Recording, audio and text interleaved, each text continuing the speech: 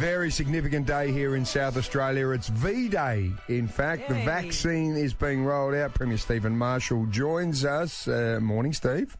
Good morning, Soda. Good morning, Aaron. It is a momentous day today because the vaccine rollout starts, and it's a year to the day that we declared the major emergency here in South Australia. So, 1 year to the day that the pandemic was declared, we are starting the vaccine rollout. I don't think many people thought it would be this quick. Yeah. No. So, Premier, who gets the injections first? Well, we're thinking you and Soda. Great. Are either of you scared of needles? No, I'm happy to have one if it means it's going to lessen the impact of this thing. Now, I believe this is free for everyone, and even the doctor's visit will be free too. Is that right? Yeah, so this is not going to cost people any money, and in fact, it's also not mandatory. And I want to emphasise it's not mandatory, but we are strongly advising. I know Nicholas Berry is strongly advising the Police Commissioner, the Health Minister, and I'm strongly advising too. I think that this is something we can all do. Some people might say, well, I don't really want it for myself. Well, we're doing this for the entire community here in South Australia. We've done really, really well in Australia. When we look at scenes across the world at the moment, it's pretty heartbreaking. And yet here we are with a beautiful fringe kicking off over the weekend, people out enjoying themselves. We've got a lot to lose if we don't get this right. So please, get out, get vaccinated when you're asked when it's your turn. Yeah, well said. Hey, Premier, a lot of people thinking that with this vaccine might speed up the return of international travel. Do you see that in the near future, or when do you expect that to happen? Look, it's still unsure, Erin. I wish I could be more definitive on that one. It is still unsure. We are discussing that very regularly at National Cabinet. We have got a green zone at the moment with people coming from New Zealand. They haven't done that for us. I know that some people going into Singapore are not required to quarantine for very long when they're heading that way. We're looking at all of these things at the moment, but we really just don't want to do anything that's going to damage, the great quality of life that we've got. And I saw it on the weekend as well. I was thinking to myself, look, how is this going to work at the fringe? Because, we were having to leave a seat.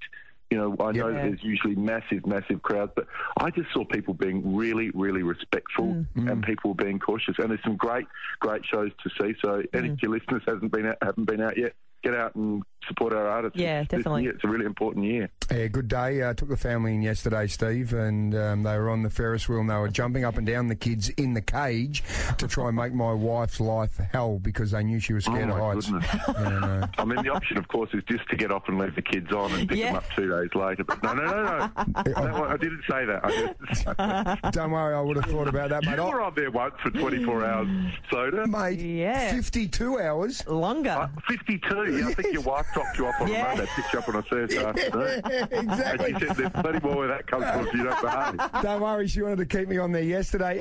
Premier, just before we let you go, have you seen the back page of the paper today? Because there's a scary pic.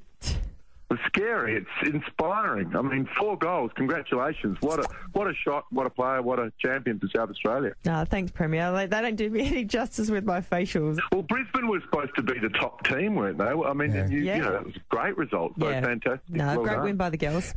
Premier, Erin had gastro for 2 days last week, and the expression on her face in that picture is the same one she had this time last week. I can't believe you would bring that up. That's just terrible. Actually, he's got a point. It's very close. Just before we go also, now, Premier, did you have a little comforter as a child? Because Erin had Alf. Remember Alf, the alien doll? I do know Alf, the alien doll, yes. Right. No Alf for me. I was a bit before that era, so I was Humphrey D. Bear, and I also had Wilbur the Worm, knitted by my Nana. So, thanks, Nana. Wilbur the Worm. I don't know where Wilbur is now.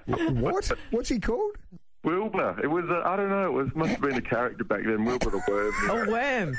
Right. Well, hey, Steve. It was easy to knit, probably. If you're out and about Wednesday morning, we are having an elf party. Anyone that has a hairy elf toy will be admitted to our breakfast broadcast we are doing because we're trying to find 50 elves in Adelaide. We're in our 30s at the moment. And people are admitting to that. They've got their, they're admitted to their elf. Yep. But, right, good, excellent. I should have thought about that. Yes, good. If you haven't got one at home, you can pick one up on eBay. They're going for good coin, but we might even sneak you in if you want to come past and check out all the hairy elves. Let's see what the diary's looking like. But otherwise, I hope you guys have a big week. It's a big week for South Australia with the vaccine starting today, and I just hope South Australia can get behind it, just like they have with all of our testing, all of our tracing, and listening to those restrictions. So yeah, important day for South Australia. Absolutely. And make sure Wednesday morning, though, Premier, you bring Wilbur the Worm with you, okay? Can you find him? I'd Wilbur.